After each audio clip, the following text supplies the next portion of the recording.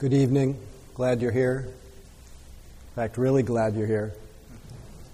And I'm a little bit, as I begin this evening, I'm a little bit even though I'm slightly jet lagged, so bear with me a little bit. I'm on a 3-hour different time zone, so it's bedtime now.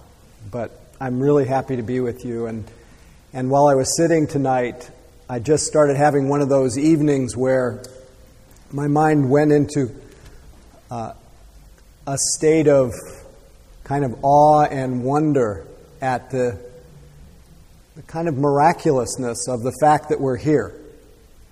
Just how each of us was moved by circumstances, by our conditioning, by so many forces that began at beginningless time, that every one of us was moved by so many non-personal elements, and that we all ended up here at this time, and how one little change of weather 5 million years ago, or a little different speck of the sun flaring the temperature slightly differently, and we might not be here in the way we are. That we are completely in a state of mutual dependence with everything and everyone that has ever been. And not one of us, not one person here, could be, given all of the myriad circumstances that brought us to this moment, not one of us could be any different than the way we are. And that we are, in some ways, not just some ways, but in a real way, we are a perfectly unique individual expression of life, because life has moved each of us a little bit differently, but it's moved us all together. So we are both individual and we are, at the same time, completely non-separate from one another. And this is really the teaching of the two truths, that we are individual, have our unique individual karma or conditions, actions, and yet all of our actions, all of our uniqueness, to some degree, depends on everything that has ever happened. And as one teacher named Nagarjuna put it, this is the deathless teaching of Buddhas who care for the world, that I'm not the same as you, nor am I completely different. I'm neither cut off from you, nor am I forever bound to you. And as he continues, this is the deathless teaching for Buddhas who care for the world. So when my mind goes into that state of awe and wonder about the amazingness of and the connection of everything converging right here,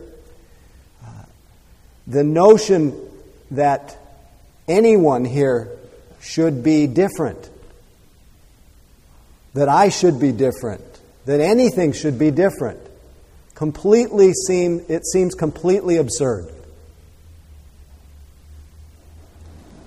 And that each of us is in that way that we've been affected by life, not always pleasantly, not always helpfully, but in the way each of us has been affected by life, we have been forged in a way that we are perfectly ourselves. The only way we could be up to this point. But it seems that the way life has moved us, the way human beings have developed, that our sense of enoughness, our sense of I am just exactly how I am up to this point, a direct experience of ourselves as that perfect expression of life, somehow has gotten lost along the way for almost everyone. And because of the forces that all of us are participating in, the forces of what the Buddha called the three poisons that cause us suffering, of greed, hatred, and ignorance. Because of these forces, our minds have been conditioned to become more and more reactive, and our reactivity, our holding on, our pushing away, our liking and our not liking, and our views and opinions and our desires has created such an internal pressure for each of us to some degree that our minds have as a way of coping with the internal pressure, have taken over. Our thinking mind has taken over in an attempt to somehow govern and control and make sense of this crazy world that we live in. How our own lives have come to be. And because our minds we've started to live so much in our thinking mind,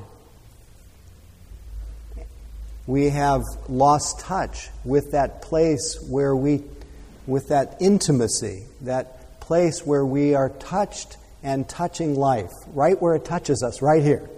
We've lost touch with that, as the Buddha was called Tathagata, suchness. That one who has touched suchness. We've lost the suchness of our being, the isness, the beingness, the essence. And instead we have all become habituated to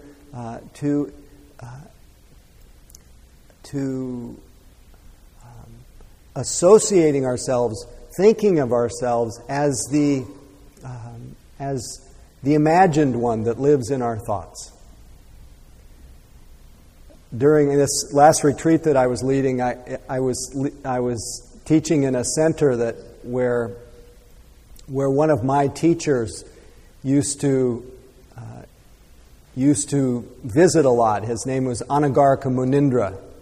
And I think I probably quote him several times a month or a year or whatever, but one of his favorite lines was, for some reason I'm having a deja vu, so I must have just said this recently, but one of his most classic lines is, "A thought of your mother is not your mother."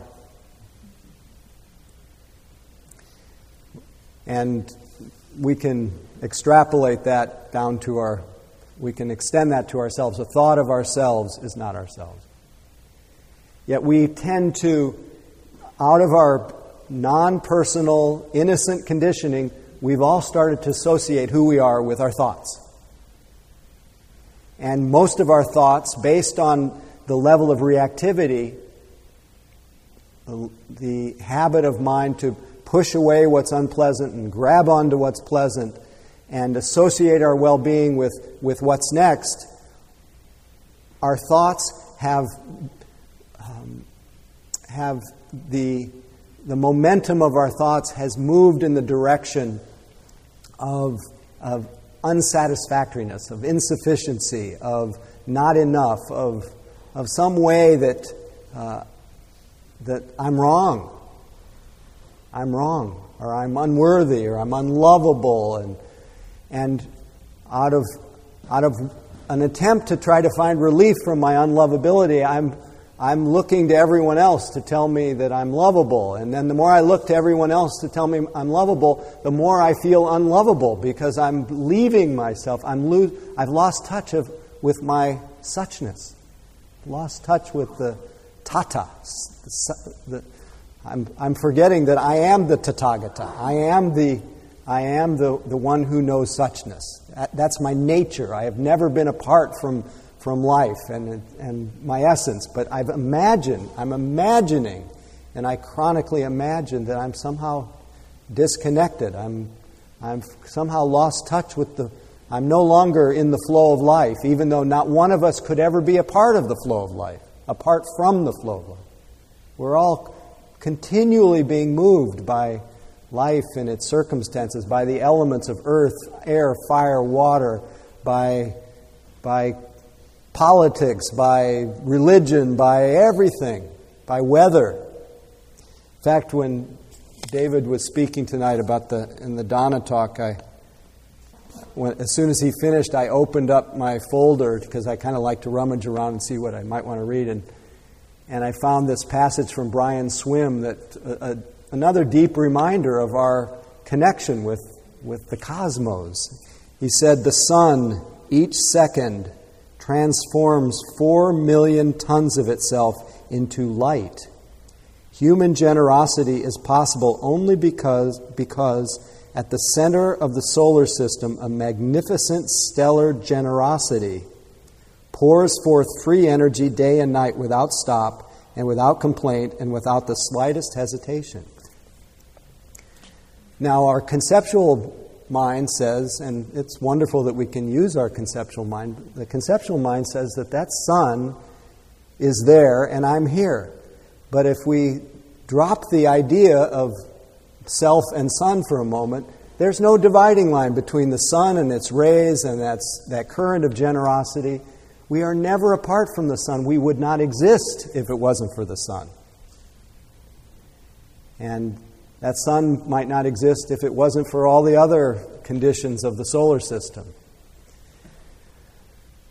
So all of us, to some degree, fall into a kind of delusion of consciousness that thinks of ourselves as somehow apart from the flow of life, separate, cut off, unable to find our way back home when we've never left home. Just like the wave that thinks it is separated from the ocean.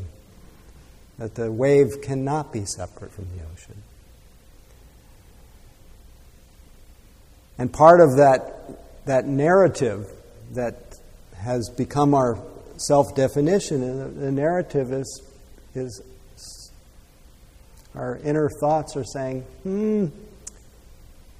I'm not so happy. And I can't be happy now. Maybe I can be happy when he's done talking.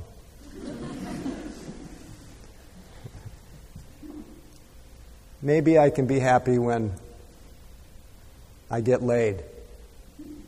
Maybe I can be happy when my bank account fills up. Maybe I can be happy when I quit my job. Maybe I can be...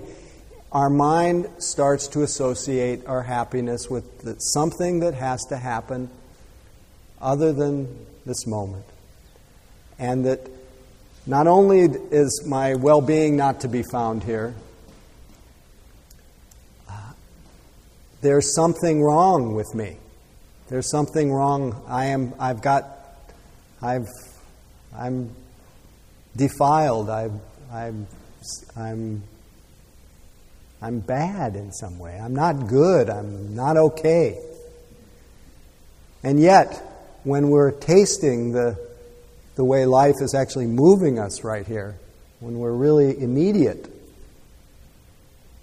there's not a person in this room that can find a place on present evidence where we're flawed, where we're not enough, where we're not okay.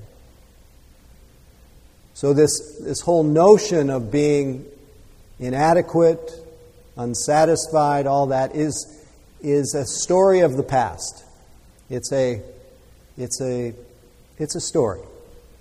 And it can't be found in the immediate and direct experience of our reality. So it's part of the conceptual world of our imagination.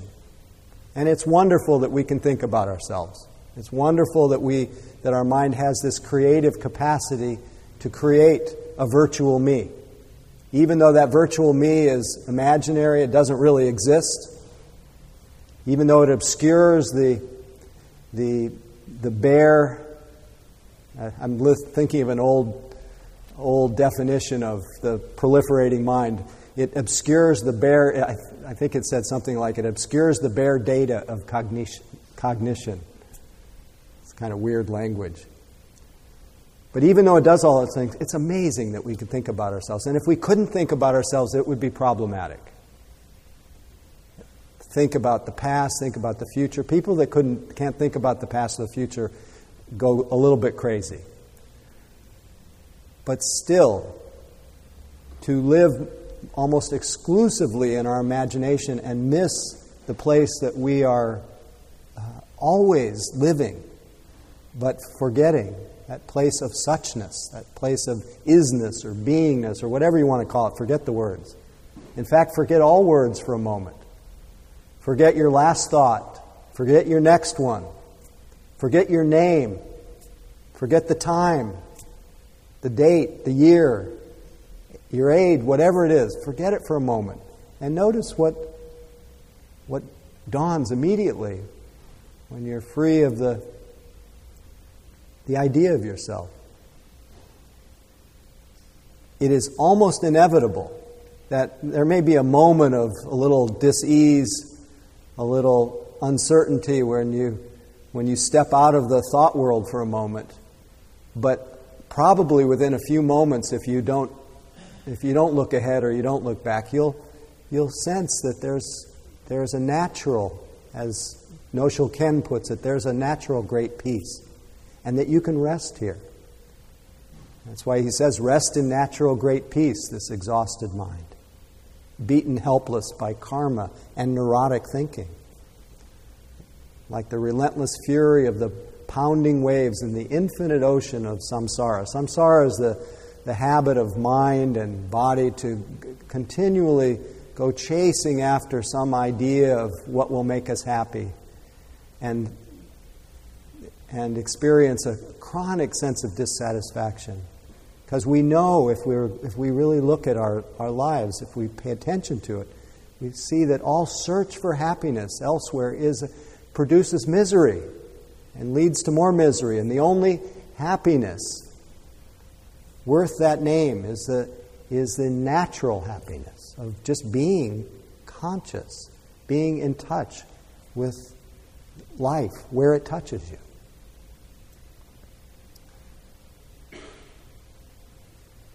So the same teacher, Munindra, when I had the good fortune of being his attendant for a long practice period where I was managing some residential meditation retreats at the time. This is in the early 1980s, and I was in charge of taking care of him and his needs, and kind of followed him around, and we talked a lot. And when he left, when he went back to India and said goodbye to me, he looked into my eyes and this kind of, with a smile on his face, and said to me, "May you truly be happy." And immediately I started to feel a little doubt. Well, maybe I'm not happy. Maybe I'm not truly happy. And then I started studying whether I was really happy or not, and I saw how much my happiness seemed to be dependent on getting what I want, getting rid of what I don't want, often so much associated with tomorrow. And I saw that there was a lot of restlessness and a lot of moments where I was waiting, I was hoping. I was in a state of a kind of frenzied, as everyone who's come here knows, I have this phrase that became really clear to me, just paying attention to my own mind, that I was often in a state of suspended happiness. I was postponing it until I would, reach the end of the weekend or the end of the project. And in the early years when I was studying this in my own mind, I was also into fixing up my living space, otherwise known as home improvement. And one day it dawned on me that I was waiting to the end of the project to be happy. Every little project, it was always kind of waiting. And then I realized that home improvement was endless. And then I was just practicing waiting. It's practicing non-happiness, non-contentment, non-calm. I was practicing a restless and agitated mind. And then I realized that self-improvement was the same. It's also endless. So we don't and our thinking mind says, I'll be happy when I work out my my problems. I'll be happy when I work out when I heal that abandonment, or when I heal that whatever it is. And it's true that we will have much more ease of being when we have explored and unraveled things in us that are difficult to bear. But so much well-being is missed and can be missed by thinking that I cannot be happy now. Can't be happy now. And there's not one person here, no matter how big of trauma you've been in, there is not one person here that cannot be happy now. And that happiness, because I know that happiness is unconditional. It is not dependent on circumstances.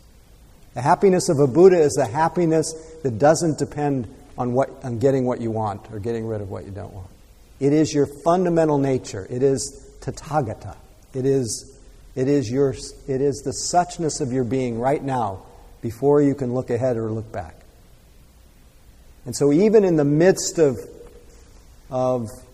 whatever incredibly difficult situation that you have, whatever seems impossible, right in the middle of it, you can in any moment turn and bear witness to your nature, which is no nature, which is free, open, right now, and calm.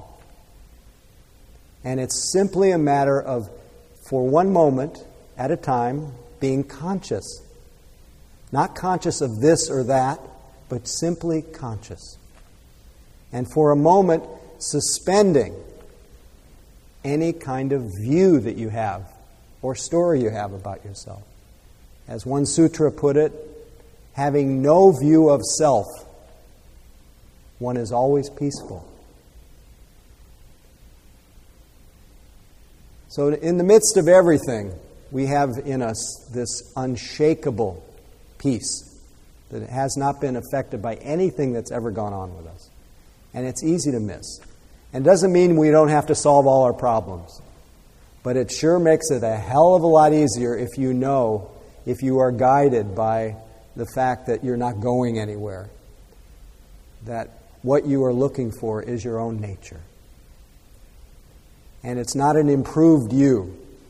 It's simply a you free of the confusion that believes that you must have things or do things or get rid of things to be happy. True happiness is unconditional. As one teacher put it, it's like the happiness, it's just in openness. It's like being a child and wandering around and empty, having all the time in the world. And we have that a moment at a time. Anytime we just connect with the simplicity of the present moment.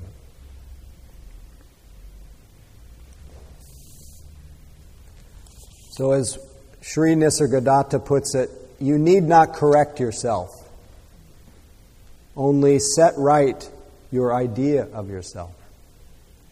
Learn to separate yourself from the image and the mirror. Keep on remembering, I'm neither the mind nor its ideas. Do it patiently and with conviction, and you will surely come to the direct vision of yourself as the source of being. Knowing, loving, eternal, all-embracing, all-pervading. You are the infinite, focused in a body. Now you see the body only. Try earnestly, and you will come to see the infinite only. I would say you'll come to see the infinite and the body. It's all inseparable. So you are really, as he continues, you are really in search of yourself without knowing it. You are love, longing for the love-worthy, the perfectly lovable. Due to ignorance, you're looking for it in the world of opposites and contradictions. When you find it within, your search will be over. So all you need is within you.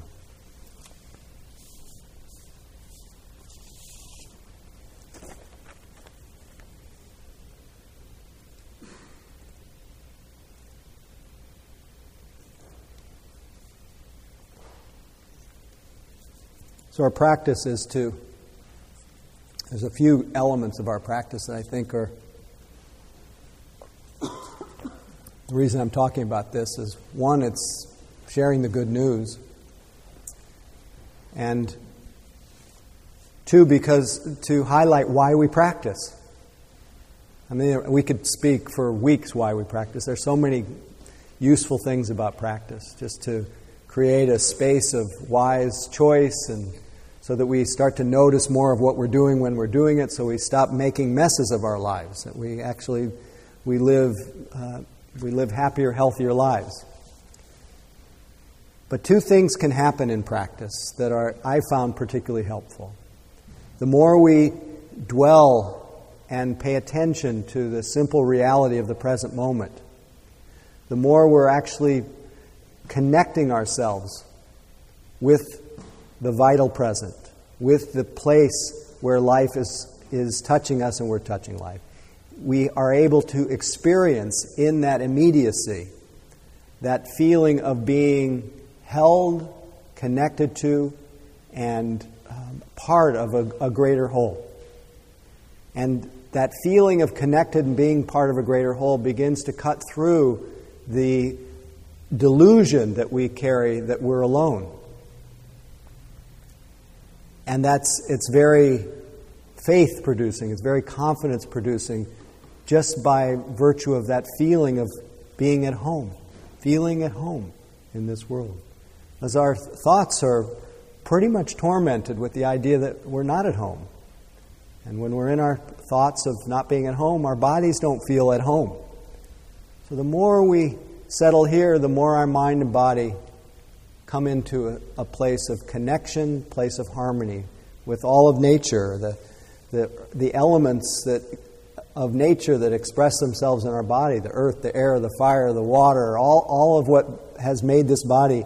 It starts mingling. It starts being able to mingle with all the earth, with those elements everywhere.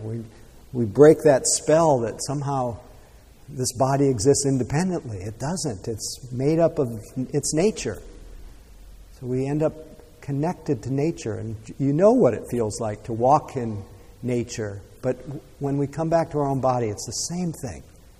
It's the same feeling of resonating with something that is deep and connected, where the roots run through everything, all of life.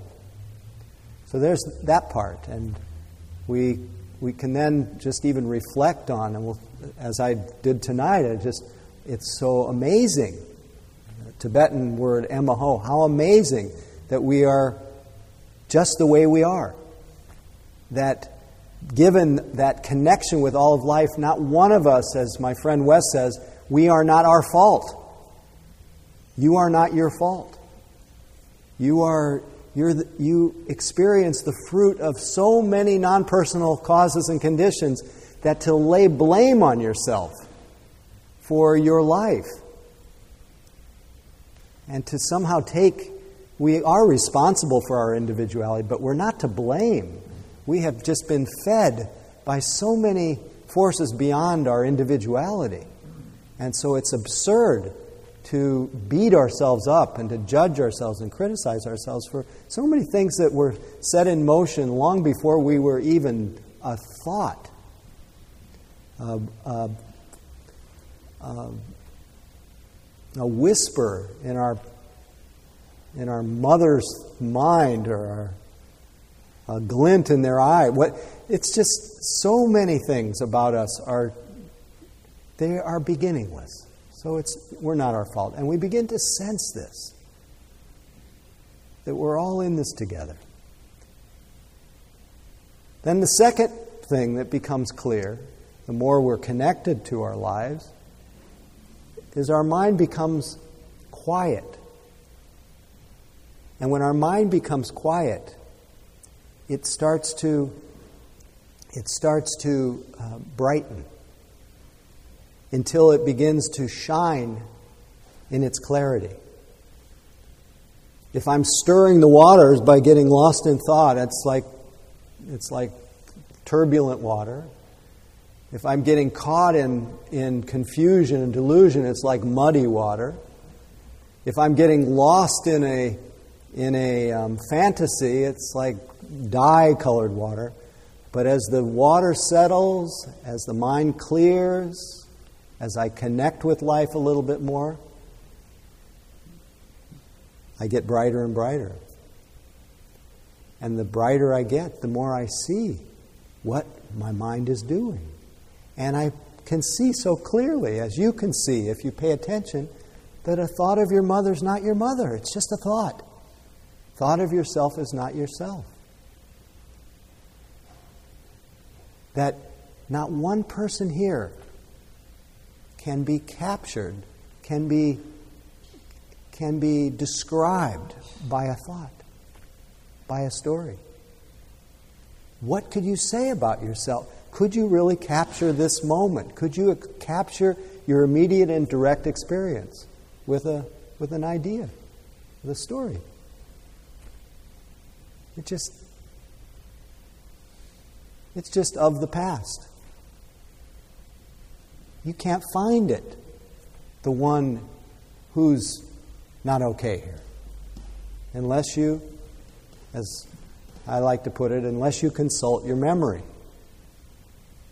Then I can think of, I'm screwy.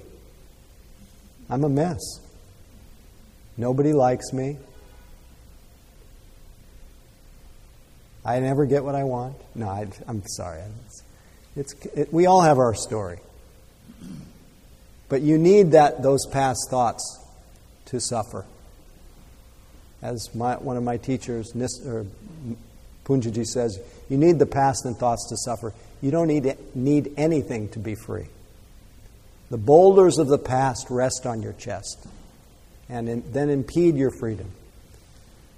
How do you come out of that? You recognize those thoughts. And that's the beauty of practice. You see the difference between the thoughts of yourself and the immediate reality. And then it's actually quite fun to see what your mind is saying. Quite painful too. You realize that our thoughts are often just so tormenting and so mean and so not helpful. And so critical of ourselves, critical of others, and we're continually making ourselves and others over and over again in our mind. And of course, when we're quiet, ourself and others starts to kind of fade away, and we're just in it together. But our thinking mind is saying, I'm better than, I'm less than, so inflation, deflation, I'm equal to, measuring all the. And again, that describes somebody who doesn't exist. It's just a story, and it's just torment. This is delusion, and this is a bad dream. And the key is to wake up from this dream. It's like Bo Lozov, who says, our life we're just so much about, and this is about the measuring mind, so much about keeping up with the Joneses. He says, but it's time that we see that the Joneses are not happy. Whenever we're in that process of trying to keep up or trying to compare, we're just in a loop of unhappiness, and there's just no end to it. No matter how much you have, no matter how successful you are, no matter how low you are, no matter what you lose, you cannot be captured. And all of it obscures, everything you get lost in obscures your true heart, which every person here is beautiful. Not a person here that's not. I've been, my two sides of awe lately, because I have the good fortune of watching people on retreats a lot. And after a few days on retreats with people, I'm just mad. I'm madly in love with every person to some degree. Because I just see their suchness, their unique expression, and I know that what I'm seeing is so different than the narrative that's going through their mind. It's just completely distorted. And it always, whenever I think about that, I think about the person who really turned me on to that notion for some reason. It was my daughter. who, as a little being, I just saw that she was just this perfect expression of life and just awesome. And then I started to see the way her mind started to separate out. And I've talked about it endlessly here, how she had these little ringlet curls, and I see her by the mirror trying to straighten her hair, and she was comparing at age 4. And this is an innocent thing that happens to all of us, but she still, as you do, she still her name is Molly, she retains her Molliness. And each person here retains their version of Molliness. But if we could really just connect with our version of Molliness and trust it a little bit, and not bow at the throne, not be so devoted to the imaginary version of ourselves, we'd be a lot happier. And it's possible. And we can see the difference when we practice. We can see the difference between the storyline and reality. And I think I believe a little bit more in the reality now than the storyline. And hopefully you will too. I think that's all I have to say. Let's see I think I'll just share a couple little quotes before we go. Little Albert Einstein. A human being is a part of the whole called by us universe, a part limited in time and space. He experiences himself, his thoughts and feelings, as something separated from the rest, a kind of optical delusion of his consciousness. This delusion is a kind of prison, restricting us to our personal desires, to the affection for a few persons nearest to us. Our task must be to free ourselves from this prison by widening our circle of compassion, to embrace all living creatures and the whole nature and its beauty. A mystic, this is from Joan Borshenko, a mystic sees beyond the illusion of separateness into the intricate web of life in which all things are expressions of a single whole. You can call this web the Tao, the Great Spirit, the infinite mystery, Mother or Father, but it can be known only as love. So may all beings know true love, may all beings know true happiness, and may our practice, by virtue of recognizing that interbeing, may our practice be dedicated to the welfare and benefit of all beings, not just for ourselves. Maybe we'll just sit for 30 seconds quietly.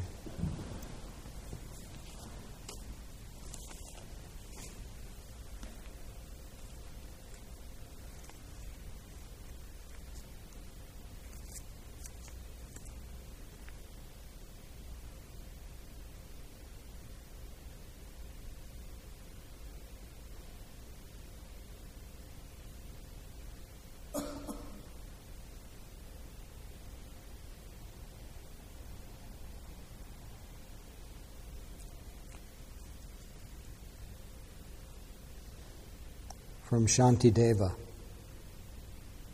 As a blind man feels when he finds a pearl in a dustbin, so am I amazed by the miracle of awakening rising in my consciousness. It is the nectar of immortality that delivers us from death, the treasure that lifts us above poverty into the wealth of giving to life.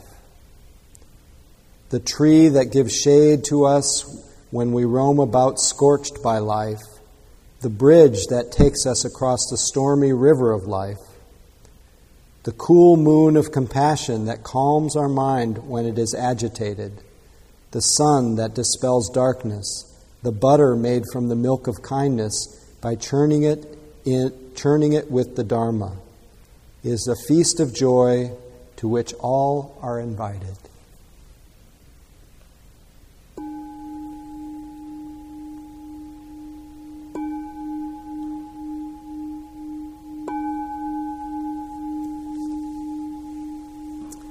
Thank you. Thanks for your generosity. Thanks. Hope to see you next time. Be well.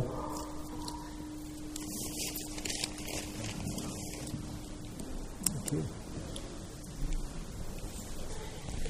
Title. I've got the title for this. Thank you for listening. To learn how you can support the teachers and Dharma Seed, please visit dharmaseed.org/donate.